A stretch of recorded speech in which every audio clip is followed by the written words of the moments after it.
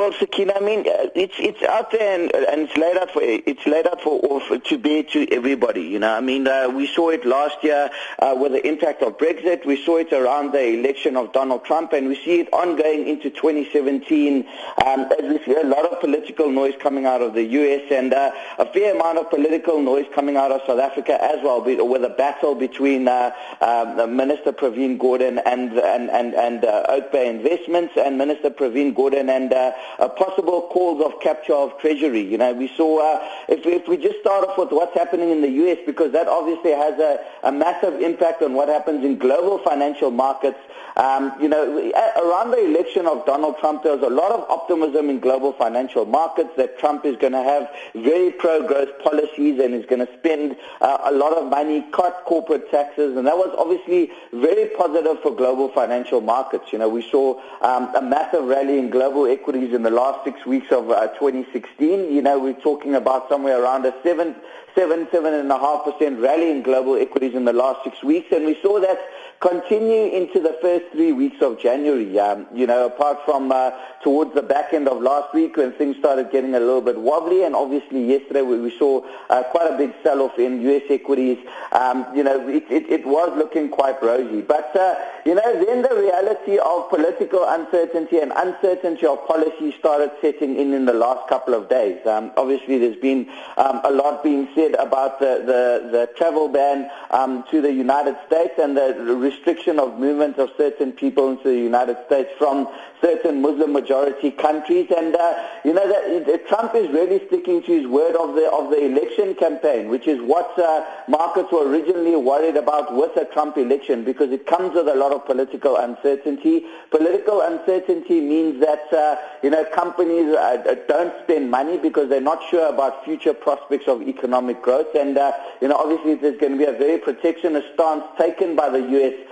You know, that could, in fact, negatively impact economic growth, particularly within the emerging markets. And if we have a negative impact on growth and we have the restriction of the movement of people, you know, and we have a lot of animosity between nations, that obviously reduces the prospect for earning a return for companies, and they scale back on investment. And you know, when they scale back on investment, that obviously deteriorates the earnings outlook. So the initial rally of a pro-growth stance, you know, it really took hold of markets, and we're seeing that starting to reverse. So the bottom line, Sakina, is that the impact of political uncertainties heightened volatility in financial markets. We see massive rallies and then massive pullbacks as markets realize that, you know, we're not quite sure what the policy is going to be moving forward. And more than negative news, investors hate uncertainty because they don't know how to price for that. And when there's uncertainty, they say, well, we'd rather sit on the sidelines than deploy more money into financial markets.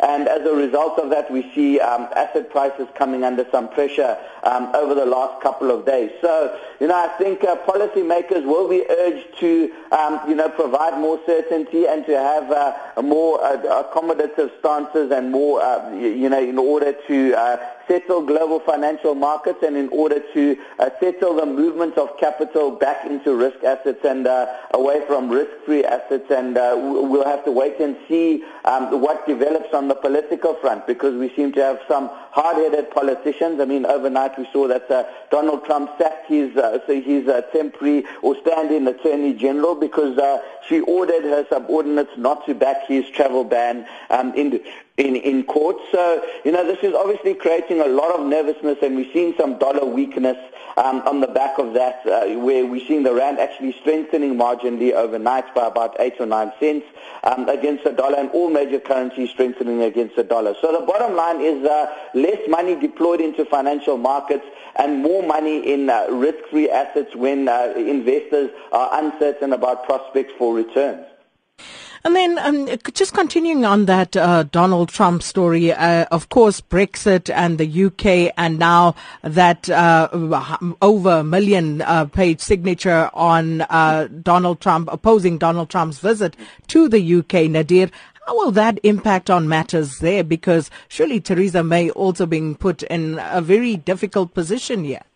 Yeah, absolutely, Sakina, and this is exactly the point, of what political uncertainty causes. I mean, if there's a sort of worsening relations between countries and the U.S. and, if that starts to take hold, obviously that impacts cross-border investments, across the Atlantic between the UK and the US, and also the US and other countries. And, obviously we know that Donald Trump's protectionist stances have not exactly been favorable to China either. Now, China is obviously a major global economic powerhouse, and, without the backing of China, no real major economic decision can be made. And, significant amount of production happens out of China, and China still remains the engine of global economic growth. So, I think all these protectionist policies and, all these policies of marginalization, Sakina,